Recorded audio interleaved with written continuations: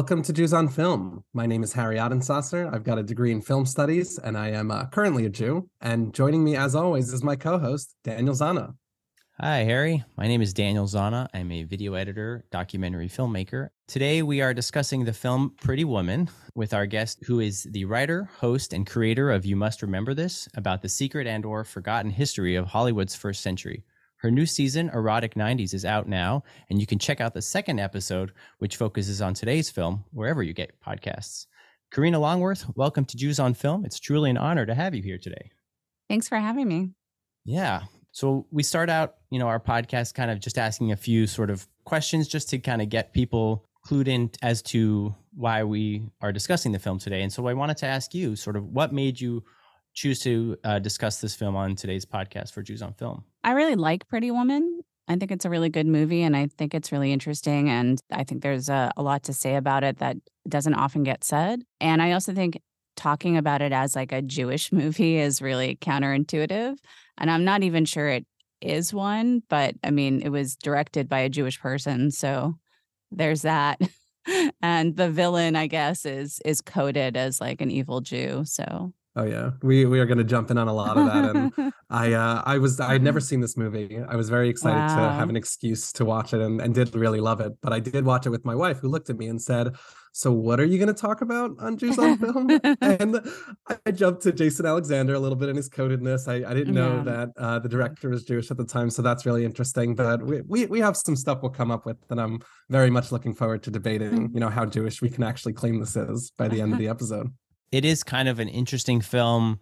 I had never seen it either. I grew up in LA, and so sort of seeing the landmarks, I was in the Valley, but seeing Rodeo Drive and things like that, parts of Beverly Hills and Hollywood and stuff like that. It's nice to see old sites, especially from the 90s. So the film, just for context, the film came out in 1990, is directed by Gary Marshall, written by J.F. Lawton, and stars Julia Roberts and Jason Alexander as Philip Stuckey, but as Richard Gere as Edward Lewis. Yeah, I mean, the film started out initially as a script called $3,000 by J.F. Lawton, and it was quite a bit darker, I understand, before it was sort of sanitized quite a bit and retooled. It went through a few different incarnations, and Julia Roberts actually agreed to be in the movie when it was called 3000, and when the story of it was, I guess grittier. She was living sort of more of a desperate life as a streetwalker.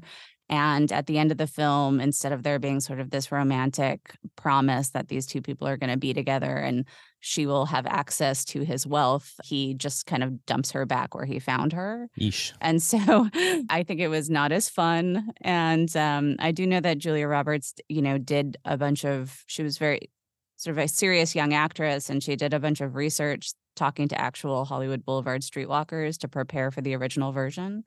And so when they kind of did these rewrites and Disney agreed to make it, and Gary Marshall became the director and was kind of trying to make it more of a screwball romantic comedy, she was still trying to bring in the research she had gathered from talking to real streetwalkers. At the time, in 1990, Richard Gere, 10 years earlier had played a gigolo in American Gigolo, which you covered on Erotic 80s. And Julia Roberts, I think at this time, she had done, Mystic Pizza. And then there was one other film, but she was still relatively unknown. Yeah. She had been in Mystic Pizza and a movie called Satisfaction. And she had done Steel Magnolias, Okay. which I think came out while she was shooting Pretty Woman or she was cast in Pretty Woman before Steel Magnolias had come out, but she was nominated for an Oscar for Steel Magnolias. Oh, nice.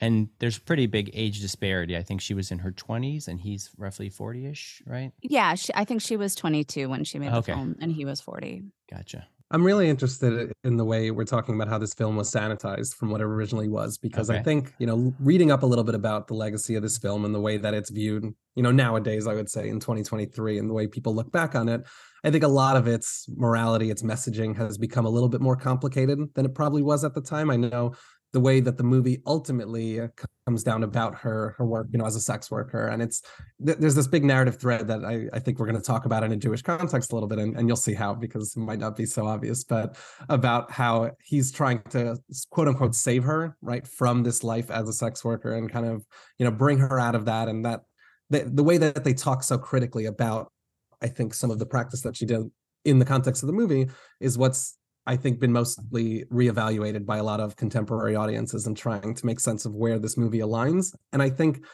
what we're describing in this earlier version, which I don't know how much exists from it, if there was a script or anything, or what we know It about was a it, but it script, yeah. sounds like, oh, so I would be fascinated in learning more about that and what it depicted, because it sounds like it could have provided maybe a more nuanced or just more rounded approach to sex work, instead of just kind of hinting at it and then casting it aside as like, this is what we need to protect her from. This is what the movie is saying, Richard Gere needs to pull her out of. So I would be fascinated to see, where that movie was originally going to be, not just in its content, but also in its messaging versus what we got today. Yeah, I don't know. I mean, I don't know if it would have been more nuanced. I think it might have been even more demonizing of the profession. Right. Because you can imagine a version that, like you're saying, demonizes it. And ultimately, I think, Daniel, we spoke about how there even was, like, I think Julia Roberts, her character was supposed to be the one who's the drug addict, or has a drug problem. And they actually kind of push her as far away from that or not as possible. But there's that scene in the bathroom we'll talk about later where Edward kind of calls her out and says, get out of here. If you're taking drugs, I don't want that in my hotel. And she's like, no, I've been sober for years. Like, that is not a part of my life. And it's, that's one version that's clearly like the Disney, like, we can't even imply that she's on drugs. We have to make it clear that even if she was, she no longer is. But you can imagine another version where that might have featured heavily, and I think, like you said correctly, probably been demonized even more, possibly. Yeah, I mean, like, I think what that scene is doing is, he has an assumption of what a hooker is. And for him, a hooker does drugs. But why would he have that idea that, like, if a prostitute is holding something behind her back, it's drugs? And why would it be more realistic to show, to depict a streetwalker as somebody who does drugs? From what I read, I think they decided to give Laura San Giacomo's character Kit. It seems like they kind of gave her that sort of the trait of being the addict. Earlier in the movie, we kind of see that she has stolen some money and purchased drugs and things like that. So it seems like Vivian is sort of the example that sort of breaks the mold, sort of others in the film, and she's kind of different than the rest. Just I'm interested, in our discussion now, to kind of again weigh in and together, the three of us, on just this film's depiction of her as the streetwalker, and kind of the way that it moralizes it. Because I think that scene that you're talking about, where it's like, why did we have to assume that she's on drugs? You can be a streetwalker and not be on drugs, right? That can exist simultaneously. But I'm wondering if the movie casts her as someone, if it's trying to lend nuance to her, or if it's to, the rest of the streetwalkers in the film. Like, they all could potentially have, encountered this situation and been just fine, and just haven't been treated the same way, and were judged, too much for their profession and not for, or is it something about Vivian in particular? And I think that will also shed a lot of light on, where the movie's coming out on this conversation, because, it's possible it is actually a lot more nuanced than maybe some people are giving it credit for. Well, I mean, I guess I just feel like the movie mostly uses prostitution as a metaphor, and I don't think it actually cares about any real details. And I don't think that's a bad thing. I don't know that we need to go to, like, romantic comedies, big glossy romantic comedies, for a realistic depiction of anything. Right. I think the movie is very, very consciously shaped as a fairy tale, and it doesn't hide that. Right. Absolutely. Through the ending, which I'm excited to get into once we get up to that. But I think what it is realistic about is certain things between men and women, and it uses prostitution as sort of this metaphor to get to certain things about transactional relationships between men and women. I feel like a lot of, like, power dynamics for sure play into it a lot, and certainly the way that, like, men will come to the aid of women's, like, they need men to kind of help them succeed, to learn about things and how to kind of level up in society and things like that. What's that called? Am I getting it wrong? The Pygmalion myth? Is that right? Where, like, the artist sort of, like, sculpts his work of art. Yeah, and playing into that, though, I mean, I think that one of the things about the, like, tellings of that sort of story, like My Fair Lady, is that it really only works if the changes to the woman are cosmetic primarily, while the man has, like, actual inner transformation. And I think that that's one of the things that Pretty Woman does really well. Yeah. You know, she doesn't have to change who she is as a person. The movie is confident from the beginning that she's a good person. Right. She has to change her clothes. Mm-hmm. And the movie, it understands that that is a superficial change. He has to change who he is as a person. Right. Right. Interesting. I like that. Yeah. I mean, sort of what makes her unique and is her like way that she views the world and the way that she's able to take a lot of. I just love that like that dinner scene, which is like such a stuffy scene, and she's like flicking escargot, and everyone's just like loving it and having a good time, and you know, grandson David is not having it at all. But I think her, you know, her charm kind of comes through there and really kind of wins the meeting. Unfortunately, Edward kind of blows it, but. I had another question for you. I wanted to ask, you know, growing up, what was Jewish film like for you? What did that mean to you? Nothing. Nothing. Okay. I didn't think about movies as being Jewish or not Jewish, I think. Gotcha. Did you ever watch films like, you know, the classic like 10 Commandments or Fiddler on the Roof or any Woody Allen kind of films or? Sure, yeah. I mean, I've seen lots of Woody Allen movies, and I was aware of Fiddler on the Roof as a kid. It was like there's a certain number of musicals that were always on the Disney Channel, and that was one of them. Yeah, I don't know. I mean, for me, like I grew up, you know, my mother's side of the family is Jewish, and so that was a part of my life. But like I would with my grandfather and my mother's father, like I'd watch like The Wizard of Oz. You know, we wouldn't necessarily like be watching movies about Jews. Gotcha. Yeah. Harry, you want to hit us with that IMDb summary? Yeah, sure. So just a quick one this week. A man in a legal but hurtful business needs an escort for some social events and hires a beautiful prostitute he meets, only to fall in love. That's such a weird description. Do they have like AI write those descriptions? It's always a mixed bag on the IMDb summaries because it's user entered, and I laughed at that when I first read this because you know legal but hurtful business, which yeah sure like that's what we're focusing on. That's what was affected. Yeah, the person who was writing that. I mean, I guess like corporate raiders, that was kind of like a thing and still is a thing, but you know. We talk about his growth in the movie, right? He's the one who really changes, and that change, you know, spurred on by her, but you know, ultimately is realized in that big business scene we'll talk about at the end when he, you know, makes the decision this one time not to break up a company and sell it for pieces like he's always done, and that's kind of his big victory by the end of it. So yeah, it's a big part of his trajectory for sure. I'm curious if, given the right amount of time, if this film will be remade with like 2020 whatever lenses. You know, if like maybe Richard Gere's character is like a tech bro or whatever the equivalent of like a corporate raider is for today's audience. Something like a consultant. Oh, yeah. Is that what it is these days? I don't know. I'm not in that world. Let's take a quick break. We'll come back and we'll kind of dive into the plot and we'll talk about some of our favorite scenes.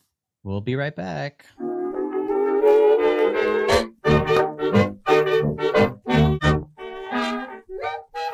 Welcome back to Jews on Film. We are here with Karina Longworth to discuss the film Pretty Woman.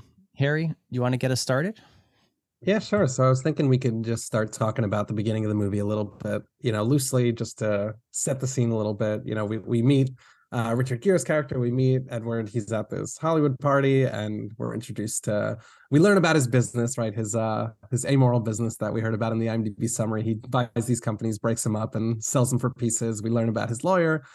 Phil Stuckey that we mentioned before, who's going to be significant to our discussion, but played by Jason Alexander. But, you know, really wanted to get us started at the, you know, the pivotal scene when we've started to meet Vivian. You know, we see they kind of set the stage. She needs some money. They need to pay rent. Her roommate, like you mentioned, Daniel, has spent some of the money purchasing drugs. So you know, they're soliciting clients, and that's when we find, you know, Edward as he's leaving the party. She kind of flags down his car, and you know, all he really needed at the time were just directions back to, you know, he's from New York, so he's not very familiar with the Hollywood Hills. So all he needed were some directions. But eventually we have this big meet cute moment, and they, you know, Vivian gets in the car, and, you know, eventually is invited up to his hotel room, you know, for sex worker services, so to speak. But I wanted to jump in and just talk a little bit about them kind of meeting together and our takes on those opening scenes. But, you know, before I jumped into some of the things I had planned, I wanted to hear if anyone else had thoughts just about that whole opening moment of the film. I think right away what was interesting to me, like when we first meet Vivian, is that like their introduction, she doesn't immediately shift into like sex worker mode in terms of offering up her services. She offers to like give him directions. And I think that sort of introduction kind of sets up that she's different than what we would perceive, and I think that really endears us to her as a character. Jason Alexander's character as Phil, I think his perpetual state is just worry and sort of constant buzzing around with the cell phone and worrying about Edward and the deal that's looming throughout the film. And yeah, but I think it's kind of it sets up their worlds pretty nicely and gives enough context to kind of get people on board with the story. They set up this interesting balance, I found, of separating work from romance. And this is a movie where we have this character who eventually we know it's a romantic comedy. We know it's going to kind of build towards that, but there's a couple of ground rules, I think, before she approaches the car, what she has to keep in mind just about, this is business, you're just meeting them, and we'll get the direct quotes in here so that we have the whole thing. And obviously we get that infamous, no kissing rule, because that's something that's very intimate. And, I mentioned this to you before we started recording, Daniel, but I think it's really interesting that this movie, one of the tropes of rom-coms, probably before this movie, but especially since, has been, at least one of the characters, if not both of them, are, very focused on their work lives and don't have time for romance. And that is something that we definitely get with Edward's character. I mean, the movie literally opens with him having a phone call with I think it's his girlfriend at the time, and breaking up with her over the fact that he doesn't spend any time with her and is, too kind of hyper focused on his work. But even with her, we get this weird situation that I wanted to kind of start discussing, where technically the romance is, you would imagine, part of her work, right? Her line of work and what she's supposed to do. Like, her love life could be so intertwined, and the movie goes to big pains to say, separate it. Like, this is a job. Like, when we meet these two characters, they're on the same footing as, like, this is work only. And it's really interesting the way that I think both of their identities are related and not related from their romantic lives. And I think a big part of his growth in his romantic life later on, Edward, plays into his work life. So that relationship between, I think, work life and romantic life is something this movie is investigating in a way that not all rom-coms do. I just think that he is announced as a character who treats everything in his life as a transaction. That breakup, and then he runs into this other ex-girlfriend at that party, and he says something to her, like, inspired by the phone conversation he had breaking up with the other woman, where he's like, did you talk to my secretary more than you talked to me? And she says, like, she was the bridesmaid at my wedding. Like, yes, I had to negotiate my relationship with you through your work. And so it makes perfect sense. Like, it's not even like a fairy tale thing. It's a real world thing that a guy like that, who's only comfortable having transactional relationships, would feel more comfortable having a transparently transactional relationship with a sex worker. I really disagree with the take that a sex worker's love life would overlap with their work. I think that it makes more sense that the default would be the opposite. Like a separation between your actual, your personal that's love necessary. life and sure. That boundaries would have to be set up. Right. Yeah, and they explicitly are. I was mentioning this, but that's literally something, the movie gives time to, which is to say, here's how you have to separate this from your life, and that kind of distance in there. And I wonder, what kind of causes eventually those walls to crumble in the context of this movie. I mean, it stops becoming about her work once he hires her as a kind of, because eventually he doesn't just hire her as, this one night sex worker, but he says, you're going to stay with me this entire week because I need someone to show up with me to meetings to kind of be charming. And once the relationship, the transactional relationship, like we're calling it, evolves into that, I think the prospect of romance no longer is, the antithesis of what she's doing. I think it just exists somewhat independently, because even so, he's still just saying, I want you to be charming and almost like, a figurehead. Like, I just want you to show up in my meetings and just be there. But I don't think it's as kind of polar and opposed once that relationship changes. There is something called the girlfriend experience, which is the idea that you will basically play act a relationship. But what you're being paid for is to leave when the person paying wants you to leave. And so I think that's what we're seeing depicted. And yeah, I mean, they end up, having a bond and liking each other, but it's not him saying, I'm going to pay you $3,000 for a week that is the thing that creates that bond. it's them being two human beings in a room together. It's almost completely like in spite of Mm-hmm. the relationships that they've created. Yeah. And I think that that. this arrangement sort of comes about after Philip sort of insists that Edward get some sort of like company for him for these meetings so that he seems more like fleshed out as a human being and not this like businessman who's just by himself. And I think Philip offers to set him up with someone from his circle, but then, you know, he says, I'm good. I got a girlfriend, or I got someone. So not to worry about it. So What Edward wants is to just be able to conduct the deal. right. And like if a woman is necessary to that, he doesn't want to have a woman around who he has to have a real relationship with. Right. Yeah. And so he thinks that Vivian is the right choice for that. It creates like favorable conditions for this. Yeah. So, you know, throughout the film, there's this deal that's going on where he's helping conduct a deal where I think he's buying some land in Long Beach, and he's trying to, you know, usually what he does is he buys a company and then sell it for pieces for more than what he paid for it initially. So I think that is sort of the frame, this sort of loose business venture that is, you know, being conducted throughout the film, and Vivian's presence helps that hopefully succeed. There's one thing I want to add, which is a big part of the episode that I've done on this film, which is that, and this is something that I don't think I noticed, you know, the first like 12 times I watched this movie, but like was really apparent to me watching it kind of in middle age, which is that they say in dialogue that Richard Gere's dad died 2 weeks ago. And he has this really complicated relationship with his dad who left him and his mom, and he has kind of worked his whole life to have the professional success so that he could say, like, this pain that my dad caused doesn't matter.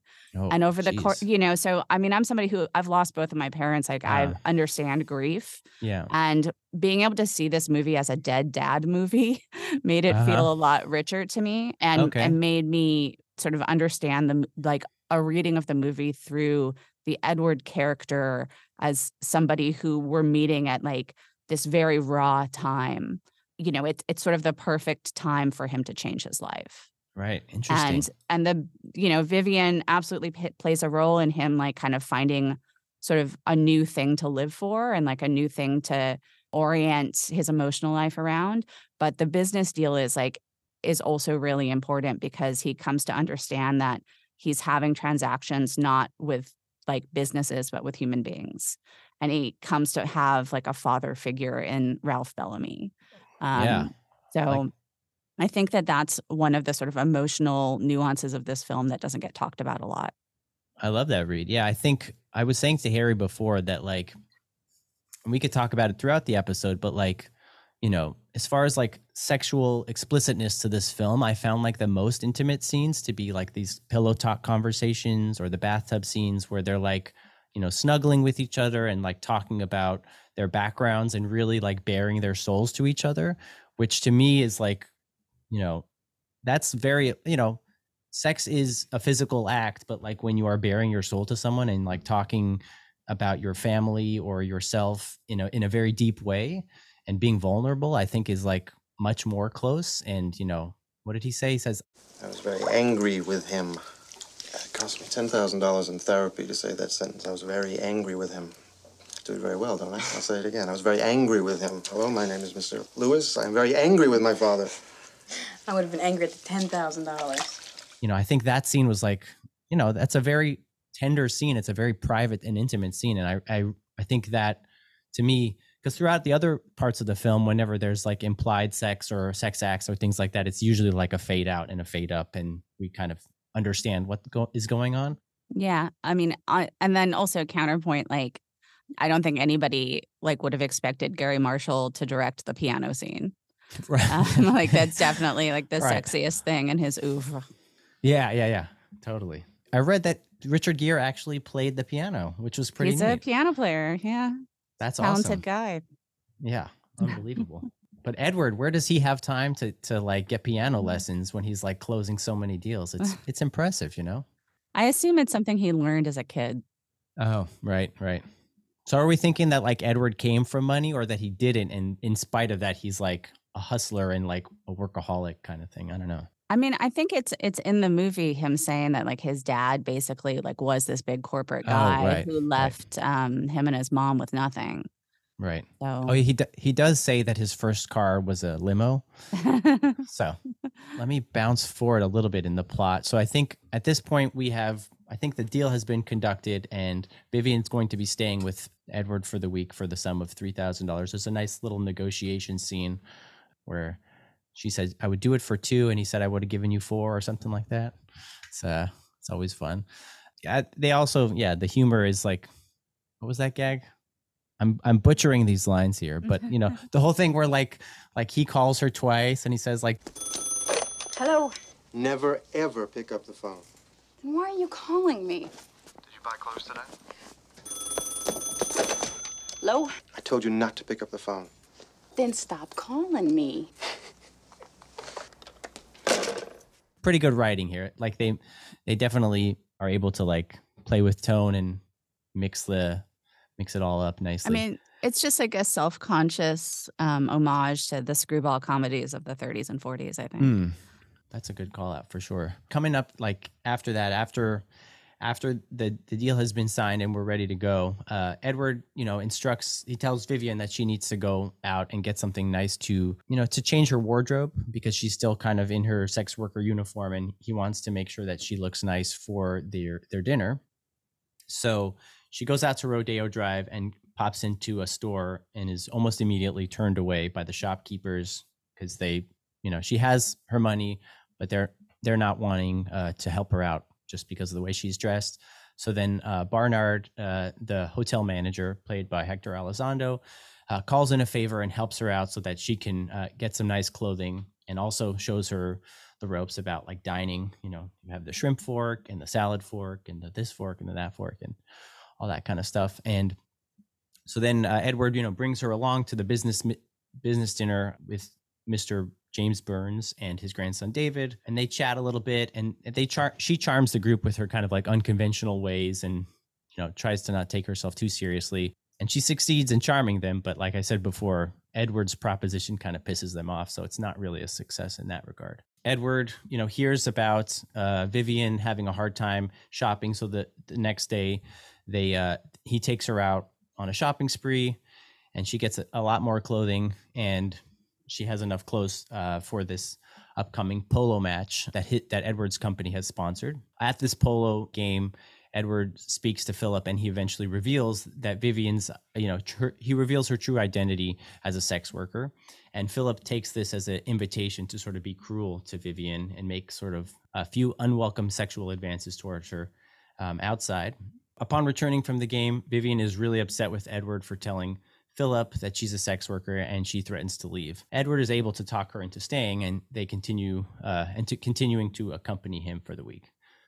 I think the shopping scene is it's one of the most memorable scenes of the movie, Sure. And it's pretty significant for that main thesis, just about like you were saying, I think, Karina, that who she always was, that she was always this person, but her dress just dictated it, and her where she was coming from just dictated the way that everyone else around her treated it. And we get that really amazing comparison where first she walks into the store and she's very rudely dismissed, they without questioning, and it's not even about the money at that point. I mean, that it's interesting actually, because to them it's almost like you would think that working in this fashion store on Rodeo Drive, it would be purely transactional in the sense that if you have the money to pay for any of these dresses, please. But there is this kind of like guiding ethic that they see the way she's dressed, they see who she is, that they refuse to even take her money. They say like, how much is this, Marie? It's very expensive. It's very expensive. Look, I got money to spend in here. I don't think we have anything for you. You're obviously in the wrong place. Please leave. There's the comparison, of course, to when she comes back, obviously having shopped herself and looking a different way, and all of a sudden she's treated differently. But even the comparison to Barnard, you said, who is working at the hotel and immediately recognizes everything that's going on here, knows the situation, and is just so willing to coach her through, very unsolicited, like, you're going to this dinner, let me like give you more than you need. It's not just about let me basically, it's almost like show you how to present yourself in this world. But even that ultimately is not end goal, because even that is it's just posturing, right? It's just looking a certain way. And even, you know, when she is herself and when she is charming, I think that ultimately proves more effective in terms of the relationship. You know, we learned that the son of the business, of the grandson who actually meets to, like, he wants to follow up with her later. Like, that to me felt like it was, you know, far more effective than any of the kind of coding and dress that she could put on herself. So it's interesting the way that the movie navigates this and all those couple of scenes.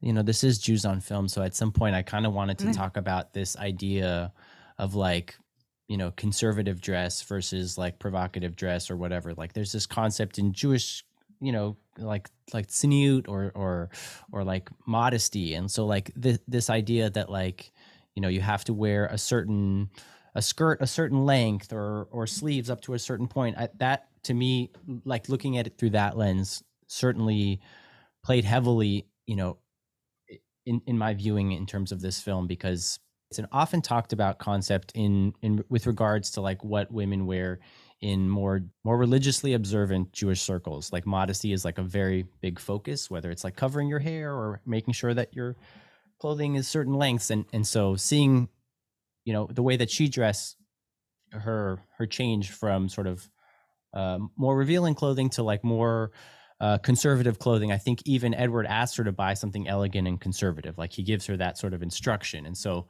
I certainly viewed it through that lens. Where do you think the movie comes out on that, right? Like, where do you think, is this a movie that just kind of follows that approach of, you know, the more kind of modestly and maybe elegantly dressed, that's something that, you know, she's rewarded for ultimately? Or do you think, because I think, per, you know, the way I was talking about those past scenes, like, I think the movie embraces that. It has its fun with the, you know, the shopping scene, and it has those iconic, you know, she's holding all the bags and she walks in. But I think to a certain extent the movie is able to look past that and say that, you know, she is so charming and moving, like, because of who she is, and that never had anything to do with the dress. And I'm not sure if the movie, because there are moments towards the end where, again, you know, she meets her friend again and she comments on the way that she's dressed. And, you know, I don't know where that plays into her ultimate growth, if that was, you know, something positive, negative, or just helped her kind of understand her place in the world and maybe got her in the door. But once she was there, she was able to be herself. But I don't know. How do you think the movie falls out on that question? I think the movie understands that the women in the store are wrong. I just think that the movie is saying, like, this is a shallow system.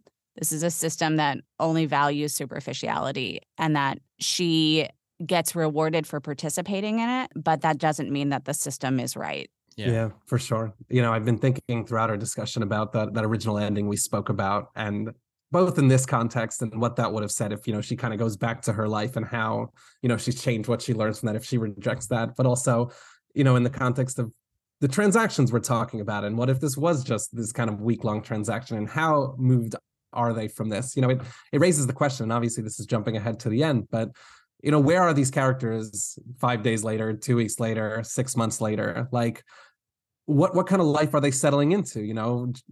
Vivian has only known, you know, since she kind of decided to become, or since she moved into this life, we don't know what she'll be doing afterwards, because she's never, you know, we've never seen her in that context. And even Edward, like, is he going to take this new approach he's found to all of his work after this? Was this just like in this one project he really got to know this older man, and he wanted to honor his legacy?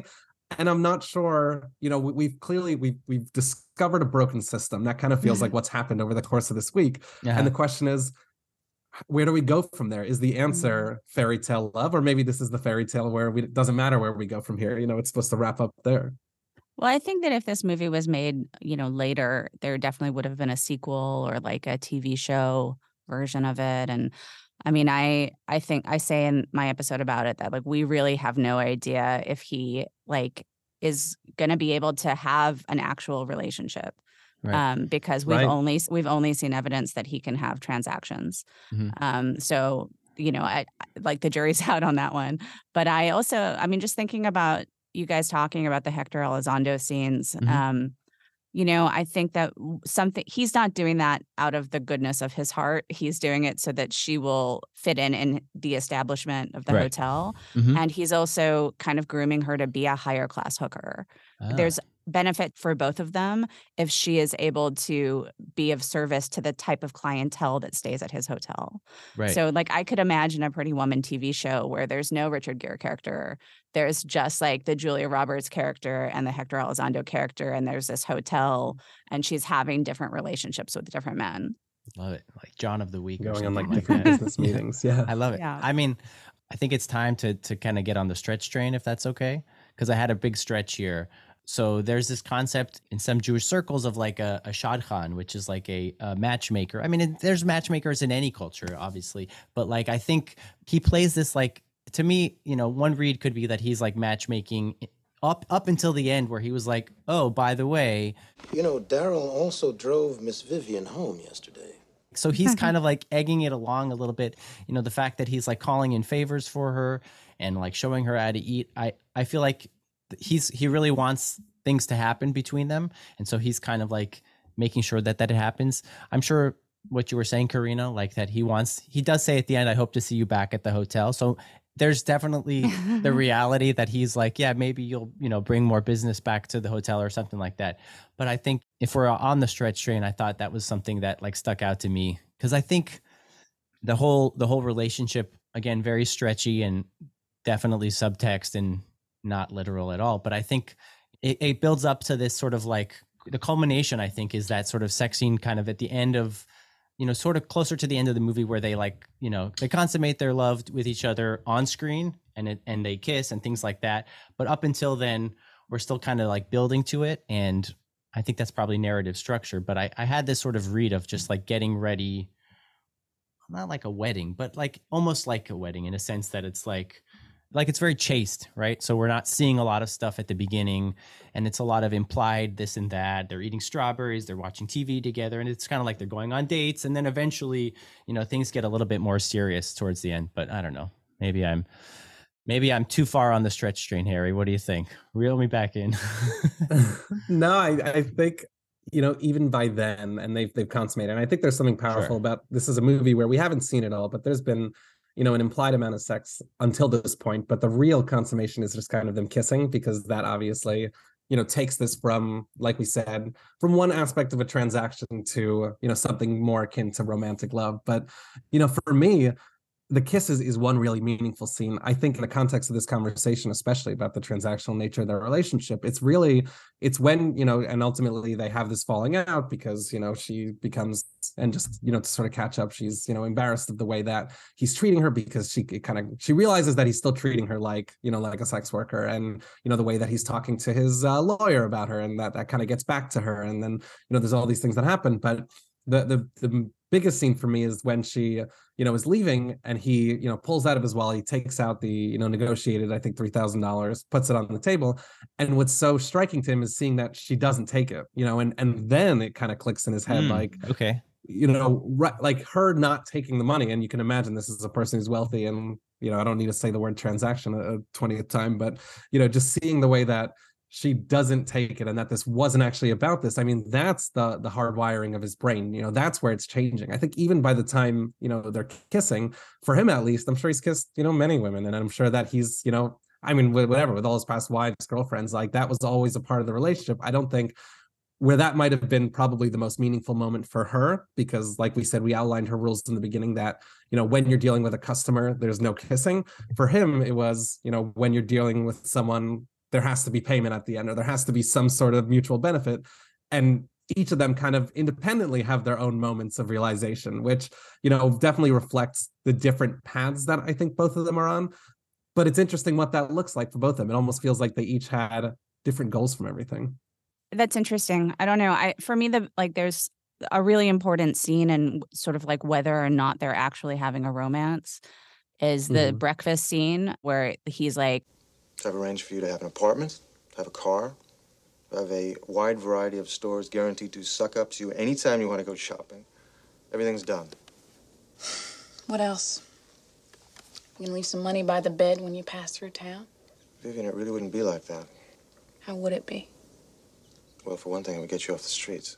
and she's like, well, that's just geography. Like, I would still be your whore, but you'd just sort of pretend I was your girlfriend, and we'd just be continuing this transaction. And that's not what I want. You know, it's basically like they come to an impasse. He says he can't offer her anything Right. else at that point, and I don't know. It's very interesting to me that that they even include that scene, because it's like she's basically this is like after, I'm sure we're going to talk about the Jason Alexander scene. She's basically challenged him to say, like, are you going to treat me like a human being who is equal to you? And can we have a relationship that is not just about your needs, but is about both of our needs? And he says, I can't do that. And, the movie could end there, but because it's a fairy tale, it does not. And if I remember correctly, I think that almost not immediately, but kind of comes right before that scene where she walks out without the money. And I think even in real time, I don't think he thinks that, like, I think when he offers her, the apartment, he's very excited about it. I think he believes that he's giving her what she wants. And I think he's, taking what he considers this relationship to be to what he feels like is the natural next level. That's where he's always taken it. And I think it's her response coupled with, her reaction, not even taking the money when all is kind of lost, is just this, oh, maybe I'm dealing with something else here. Maybe this isn't what I thought. Like, one thing that stuck out to me about that, like, particular offer, Karina, was that, like, I don't know if he explicitly spelled it out, but he was saying something about, like, getting her off the streets. Like, that was Right. like to rescue her. Like, I'm going to rescue you, and I'm going to put you Right. up in this LA condo, and then you're no longer going to be what you are, and you're going to be like, I'm going to keep you in my castle, kind of thing. And that's when you. she says, that's just geography. Right. Yeah. I mean, that idea is something that, I've heard in, modern parlance, is like this concept of saving, and I've heard it in, like, specifically actually in like a song contest with, like, rappers will talk about, like, saving people, which is like taking people from, lesser means and just kind of, joining with them and, like, helping pull them out of their social class into, this wealthier one. And I think, like, again, that plays into where he's coming from, this, that he still thinks he's kind of extending to her and doing the favor, almost like he would be okay, without her. But this is an incredible gesture towards her. And I think for this to be a relationship that, is actually, mutual and successful, there has to be this coming from the same place and meeting in the middle. And that kind of power imbalance that he thinks of when he says, let me pull you here, like, that's how he's always felt like, I can do good for the women in my life. I can take care of them. And, this goes beyond the actual text of the film, because we don't see how he interacts with everyone outside of her. But it's almost like he believes that he needs to, be using his means, his own gains to help, these women in his life. But she's kind of correcting and like, no, that's not what we need from each other. You need to be there, on my terms, what I want. And ultimately what she asks for is that kind of fairy tale sequence that we get at the very end, which is that big romantic gesture, which at that point in the film, I would say, is inconceivable to him. Ultimately, towards the end of the film, we do see that, like, in my mind, I feel like she holds the greater power in that she has the ability to, like, enact actual change. Like, Karina, you said earlier, her change is mostly cosmetic, new dress, new necklace, whatever, that kind of thing. But, like, she is able to get through this guy who's, like, a notoriously tough guy businessman. And she's able to enact change both in his personal life and in his business life, something that Philip is not able to do. Broadly, we kind of get to, there's sort of these big moments towards the end of the movie. I mean, the opera scene is part of this continued, as they're getting closer, they go to the opera together. And, it's actually an interesting line that I'd want to unpack, where Ed says to Vivian, people's reactions to opera the first time they see it is very dramatic. They either love it or they hate it. If they love it, they will always love it. If they don't, they may learn to appreciate it, but it will never become part of their soul. And it's interesting that, his whole perception of people just innately being drawn to it or not. But so they have that big opera scene. But, the real momentous scene that I think we should definitely talk about is with Philip, where, Philip, we mentioned this in an earlier scene, had found out that Edward had been dealing with, a sex worker, and he gets, very excited by this idea of Philip, and later shows up at her. He actually goes to the hotel room because the big deal had fallen through, right? Edward had kind of grown a heart and decided he wasn't going to dismantle this company, signed the contract without Philip in the room. And Philip is very upset because he's lost a lot of money over this. So he goes to the hotel room to confront Edward, but only Vivian is there. And that's when we have that very upsetting scene where he, quite literally sexually assaults Vivian until, Edward kind of shows up in the room and breaks it up. But, he storms out very angrily, you cost my chance, you ruined my money. And he blames her for, evoking the change in Edward. But Daniel, what did you want to where do you want to start us off on that scene, because that's pretty significant, I think. Let me jump back to the opera, because I thought, it's worth calling out. It's kind of like an iconic scene where she comes out. She's wearing this like very fancy red dress with this ruby red necklace worth, I think they could say $250,000, and she's moved by this opera. She's seeing the opera is called La Traviata, which is, I think it's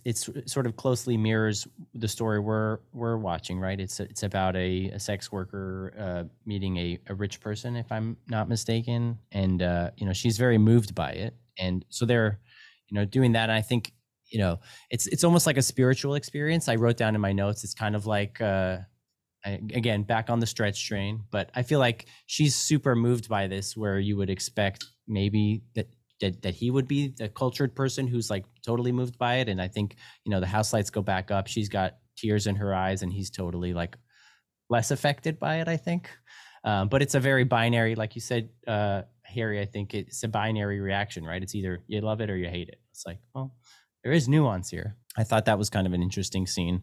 It's a pretty facile way of doing it, but I mean, I think that it's just trying to suggest that, like, if you had this idea that she was like a completely uneducated, like lower class of person because of what she does for a living, like, here's an example of how she could fit into his world. She plays the part, like dress wise, and I don't think she's playing a part.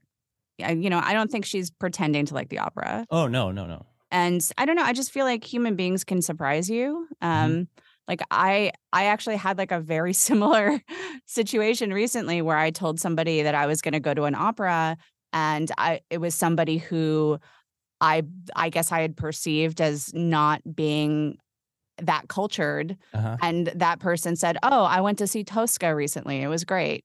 And so, I just think this sort of reflects like something that is very common of having assumptions about somebody based on what they do for a living, or their race or their religion or whatever it is. Sure. And people being able to surprise you. Right. Yeah. We contain multitudes, right?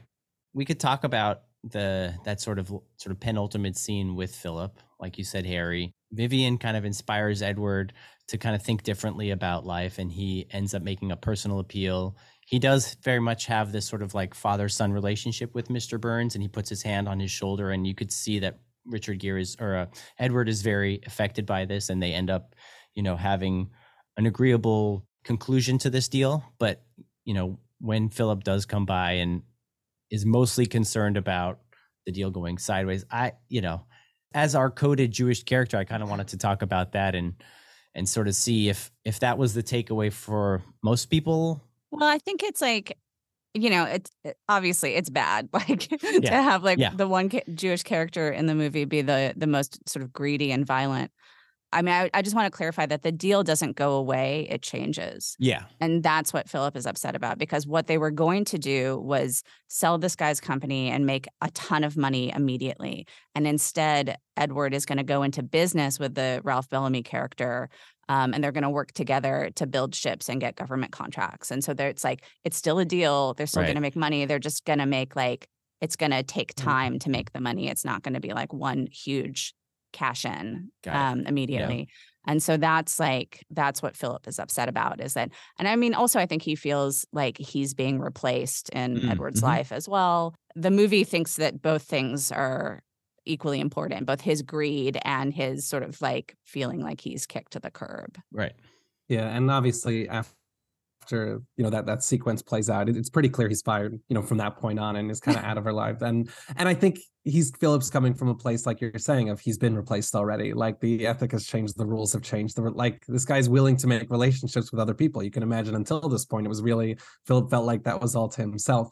And I think that's the cause of a lot of his anxiety. But I do also, I want to talk about, the Jewishness of him, because, I had a funny conversation with someone when this movie was suggested, and when I was telling a friend we're recording an episode soon on Pretty Woman, they kind of gave me a little bit of a puzzled look just on, like we mentioned at the top, just the question of the Jewishness, but they said, oh, that guy from Seinfeld's in it. So I guess that's like Jewish. And it's interesting. Okay. And I think it's his presence on Seinfeld. It's who Jason Alexander is. It's, the New York, Jew like archetype that we've spoken about a lot. I do think that there's some explicit coding, that doesn't take place in this movie. I think in the context of the movie, at least explicitly, his role is more of the, he's supposed to be the ruthless, the ruthless business person, the guy that's, really marks the changes that Edward's gone through, because then you see in opposition to who he could have been, had he kind of pushed towards the, further grotesque.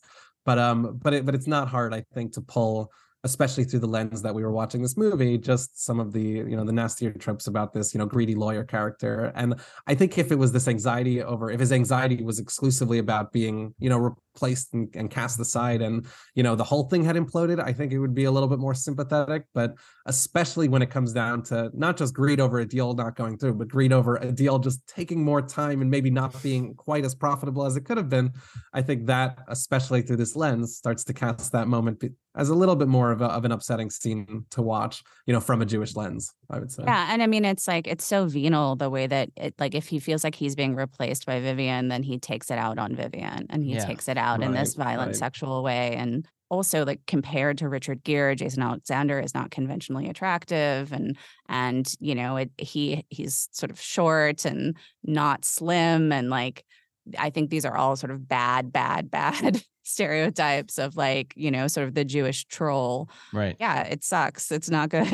Not a good look for the Jews. Yeah, for sure. Yeah, no, we sometimes ask that. Is this good for the Jews, bad for the Jews? This one might not, as a moment, might not be great. No. But what's interesting is, after watching, like we're saying, just to bring it back to the buzzword of the episode, but as we've seen the kind of transactional nature of a lot of these relationships kind of veer off, and we're getting to a place by this point where, Edward has come to understand that relationships aren't necessarily, I mean, this is the most, I think, explicit, like, not only is he taking his own, Jason Alexander, right, Philip's character, is he taking her, his own sexual pleasure, or dominant, because it's not necessarily about that, but this kind of, dominant from her, but he's doing it to get back at someone else. Like, it is like he is objectifying her in the sense that, like, in the most explicit sense we've seen anyone in this movie in terms of, sexuality, because he is like, I am taking this to prove a point at someone else, and maybe to command my own, very selfish sense of power, over you. But this is like, again, it stands in just this incredible contrast to, where we've seen the rest of our characters go, and it epitomizes probably the worst of, how sex can be transactional, and, not even a transaction. I mean, fully one-sided, really. Well, I mean, he says something awful to her, like, maybe you're a very good hooker, I mean, maybe if I do you, then I wouldn't care about losing millions of dollars. The way he talks about it, it's like he expects her to pay him in free sex for the money that he's lost. I mean, I think he's the only person in the film who kind of judges her for her, like, her job in life. I think Edward absolutely judges her. I mean, that's what the drug floss thing is about. Right. Like, that's true. There's so many ways in which he dehumanizes her through dialogue, and just through his whole attitude of, like, no one can know you're a hooker. Right. So I think that that's part of, like, why the story of the movie is like an enormous journey from him thinking of her as less than a human being, to being like, I'm actually going to reorient my life around you. Yeah. I guess Edward does it with a little bit more tact and panache than Philip, who kind of is just like, yeah, I'm going to sexually assault you or whatever. Like, yeah, it's a very gross look for the Jews. So before we go to break and go to the end of the movie, I wanted to mention the biblical comp, the biblical allusion that I kind of was able to place in this movie, and definitely wanted to hear some of your thoughts here, because immediately trying to scope out the Jewishness, a lot of times Daniel and I will look towards, what biblical story, where can we see that this is, mirrored, sourced. And, the first one that came to mind for me was, it's in the first book of the Torah, the book of Genesis, Bereshit, is we have the story of Yehuda and Tamar. I'll play out kind of like how this is comparative, but especially given, our conversation, I think it really holds up. But very, very briefly, because the story is a lot more complex than this, but, Tamar is, she's married to Judah, to Yehuda's oldest son. And what happens is his son dies without them producing a child. So, as was Jewish law, or as is Jewish law, if they don't produce a child, then, she is supposed to get married then to the next oldest son in line, and kind of, continuing. So what happens is she gets married to the next one, and then again, he dies very young. So instead of letting her stay as part of the family, Judah kind of views her in a very negative light. And what ends up happening is that she puts on costuming, and we're talking about clothing, and dresses up as a sex worker, and basically has a relation with Yehuda, kind of inconspicuously. He doesn't know who she is the point. And eventually she is pregnant. She's able to conceive from this, but later on, Judah sees her, out of costume, and says, what have you done? And, wants to have her killed. But she kind of explains to him, actually, you weren't letting me into your family. So it was me. I'm the person you slept with. And she takes some proof to prove it to her. And he recognizes what happens. He sees her and he says, okay, I was wrong. He admits guilt and welcomes her into the family. The thing that was exciting to me about it is just the way that their relationship changes, Judah's character, and the way that he's the one who has to undergo this kind of reorienting, reframing the way that he thinks about just belonging, family, and relationships, because again, we come from this place, and I'm going to try to use, the comp words, but where he views, her role in this family very transactional. You're producing a child for me, you're going to, or for my, producing a grandchild, and it's all about kind of what she can give. And when she can't give that, he casts her away. The relationship is supposed to be much more nuanced than that, and that he isn't supposed to think of her that way. And that kind of, there's this big moment of recognition that he has. So I saw a lot of comparisons there. I'm not trying to claim that, I'm not trying to claim that, the movie, when they were writing this movie, they were thinking, how can we draw this into that story? Sure. But I think there is an early kind of Jewish approach to, the way that sex is used and the way that, relationships are found with people, in unconventional ways. It's good to have like some historical context, but I feel like it may be a little bit on the stretch train. I'm curious, like, what sort of change did you sort of see Tamar like taught Judah after they got together?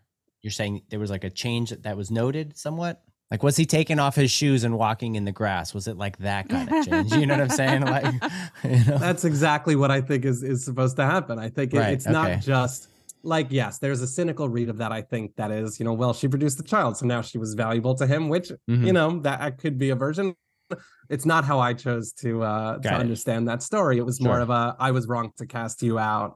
I didn't value you for you kind of thing. Yeah. More to the point of the biblical touchstones than to add anything meaningful. But for sure. I just thought it was interesting. Yeah. It's unfortunate that like a lot of the work is on the woman to enact positive change in a man, it seems, or like the guys can't do like their own sort of self-discovery and I mean, Edward did get therapy, which is good, but like ultimately, I don't think she forced him to. I think she was fully prepared to walk away. I just think the movie is, she was a very positive force, in his life. For sure. Yeah, I mean, she basically has to give up on him in order to spur him to meet her halfway or come to her, rather than the type of relationship, they had and that he proposed that they continue to have, which is like him standing on one end and her moving all the way to him. Like he has to come a little bit towards her. Sure. This was our sort of discussion of the plot and a little bit of we touched a little bit on the themes, but I feel like maybe we're due for another quick break, and we'll come back and we'll rate the film on a scale of 1 to 5 Jewish stars in terms of like content, themes, and then cast and crew. We'll be right back.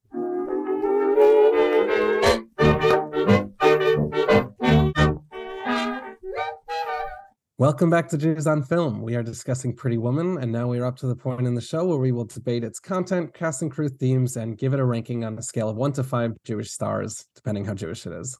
Daniel, why don't you get us started? Absolutely. Sure thing. So I think maybe we'll just start with the cast and crew. In terms of our main cast, I think the only person that we know of that's Jewish is, unfortunately, it's Jason Alexander as Philip Stuckey. And then the writer, J.F. Lawton, I don't believe is Jewish. And I did some research during the break. It turns out Gary Marshall is not actually Jewish, but is regularly cast as a Jew, which is interesting. He was baptized Presbyterian and raised Lutheran. Yeah, I think I can defend you there just a little bit. I found this one article. First I looked it up also, Gary Marshall Jewish, and here's a quote I could pull from there, but it says, the director and actor was so often mistaken for a Jew that it was mentioned in an obituary. So it kind of feels like you've got some company there. Yeah, I think the article says, if there was a competition for the most Jewish seeming non-Jew, the late Gary Marshall would have topped the podium. Like, It feels like that was part of his brand, so to speak, and his identity, even though that wasn't how he was born and raised. Yeah. Well, where do you guys come down on that? Do you feel like it's like blackface? we flirted with talking about Jew face a little bit in that Yeah. question. Mm-hmm. You know, I think I mentioned this in an earlier episode, but it depends where you're taking it, and when it becomes negative caricature and negative stereotype, and that you're kind of accentuating your own, your own face, your own affect to create, a quote unquote Jewish character. I start to see some issues there, but it's acting, and if you want to, honor and play kind of like a Jewishness or a Jewish sensibility, I think there's a lot of merit to that, and I love that the Jewish sensibility has value to people kind of outside of just Jewish actors. So I think I'm a little more okay with it in this context. But how do you feel about it? I think it's not such a clear-cut issue. I think, certainly like as of late, you see like the Leonard Bernstein biopic with Bradley Cooper, and he's got this sort of prosthetic nose on. Yeah, that's rough.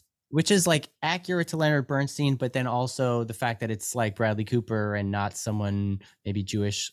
The flip side of that is that like, our Mount Rushmore of, non-Jews playing Jews. We have like John Turturro, we have Tony Shalhoub, often cast as a Jew, not a Jew, and they do great performances in those roles. Would I have felt better about someone, in Philip Stuckey's role if it wasn't Jason Alexander? Like, let's say if it was John Turturro or Tony Shalhoub or one of those characters. Like, I don't know that it would have. Maybe I would have felt like, yeah, I don't know. This is like somebody not coded as Jewish at all, right? Like just John Goodman. Sure, yeah, right. just because in this case, it's almost like I wish they had moved further away from Jewish, because this is a movie that doesn't name this character Jewish, but I think is playing on some of the audience stereotypes about that look, that aesthetic, and it's believable that he would go to such extremes over a little bit of money because of some of those stereotypes. Right. It's interesting because like in 2023, with like a focus on authentic casting in terms of like race or gender expression or sexual orientation or thing like that, it is important for a lot of communities to have their selves represented on screen. It doesn't seem that it often carries over with like Jewish portrayals. It is getting somewhat better, but I think that's still something that's a little bit of like a blind spot. And often the portrayal of like Jewish life on screen is like something to be like not desired, or someone fleeing that like. No, but I mean, I feel, frustrated when I see like, the Felicity Jones as Ruth Bader Ginsburg types castings. Sure. And I say that as somebody who's half Jewish and half British. So technically, like, I'm both represented there. But, right. It does just make you feel like, especially when it's like, I can't remember who the actress was, but there was like recently announced that like another British actress was going to play Carole King. Mm-hmm. And it's like, you just like, if you cast somebody who doesn't have sort of like the Semitic looks in somebody who iconically did, then either you're asking for a prosthetic nose, or you're just saying like, we couldn't possibly cast somebody who looked like Carole King because that person wouldn't be beautiful. Right. Yeah. That's an interesting point. Yeah. Well, Hollywood has a lot of work to do, and I hope, I hope. It's a tough question, I think, and there's like layers to it. I think certainly for me, it's not like every time that there's a Jewish role that has to be played by a Jew. I just think that it does help lend an air of authenticity to it in terms of, especially the looks, but also the rituals depicted on screen and things like that. We did a few horror films that had like, we did The Vigil and we also did The Offering, which are like horror films that take place in the Hasidic world, and they cast a lot of Jewish people in the role, and certainly, sort of leaning on that as a way to lend authenticity to the film and create this world, I think certainly helped. So, but back to our ratings. Given our conversation, the Jude and Tamar of it all, and my very stretchy sort of reads on the matchmakerness and the modesty talk and all that kind of stuff. We have our content, our cast and crew, and our themes. So talking about those things, factoring into those things, where do you feel like the film lands on a scale of 1 to 5 Jewish stars? I mean, I guess like 1. Okay. Really, probably pretty low. I probably shouldn't have suggested it. Sorry. No, this was this was a super fun conversation and a great film to explore. I think, I often find that the films that are like so obviously Jewish maybe are maybe less exciting to talk about because there's less to like dig and uncover. And so I feel like this is a good one to talk about because it forces us to dig in and find these biblical references and get on the stretch train more than once. So, Harry, where are you falling on this film? Trying to work out the way to bump up the numbers. I mean, it's funny because I am using that story that I told where I spoke to someone and said, we're talking about this Jewish, Jews on film, and they mentioned the Jason Alexander of it all. And I don't know if anyone would have thought of that. The question is, would someone have gotten that conclusion without framing it like, for the Jews on Film podcast, talking about the Jewishness, and they would have pulled him out there. Because like we said, like in the movie, he's obviously not cast as a Jewish character, or at least it's not explicitly referenced, but his presence in the film, I hope it's not the most memorable part of the film. I hope the way that people endearingly look back to this movie, they're not kind of putting it in consideration with him and his role there, because obviously from a Jewish perspective, that's a little bit challenging. In terms of the the themes of it, the content, I'm gonna stick with my little stretch, even though I'm not sure how well you guys received it, but I do think that the way that a lot of stories can be traced back, there's clearly some some questions there, but I'm not sure, not so much explicitly, a lot of good themes of transaction and their relationships that I'm sure if we dove deeper, spent another week on, we could find some Jewish comps to that, maybe some Jewish like laws or values that that deal with stuff like that, but I was actually going to stick also close to, I think, a 1 on this one. How about you, Daniel? Where would you weigh in? I mean, I think I'll probably come up alongside you two, kind of maybe 1 or so, 1.5. I don't, I think there's all of our stretches, which I don't usually award full points for that one. I think the character maybe 0.5 point, and then the stretch is 0.5 point. Not a hugely Jewish film, but I think, I mean, we could always ask the question, do you think either Vivian or Edward are maybe Jewish or have a Jewish soul or anything like that? I mean, we're back on the stretch train, but like, are there any thoughts about that? I mean, I don't think we see any evidence of certainly any religious practice right on the part of either of them. But in terms of like the more cultural stuff or the stereotypes and tropes, like when, I think that the Jason Alexander character fits with, some of the negative stereotypes, but then you have to also just, I guess, question, like, obviously, like those stereotypes read to like an uneducated audience as Jewish. Yeah. But like, are they actually Jewish? Right. Like obviously not, generally not, but right. I would have loved like a deleted scene of like Vivian lighting maybe Shabbat candles, and then like Edward, maybe saying Kaddish for his recently departed father. It would have bumped it up. It would have bumped it up a few stars, but unfortunately, I think this is where we're did at, he sit Shiva? I don't think so.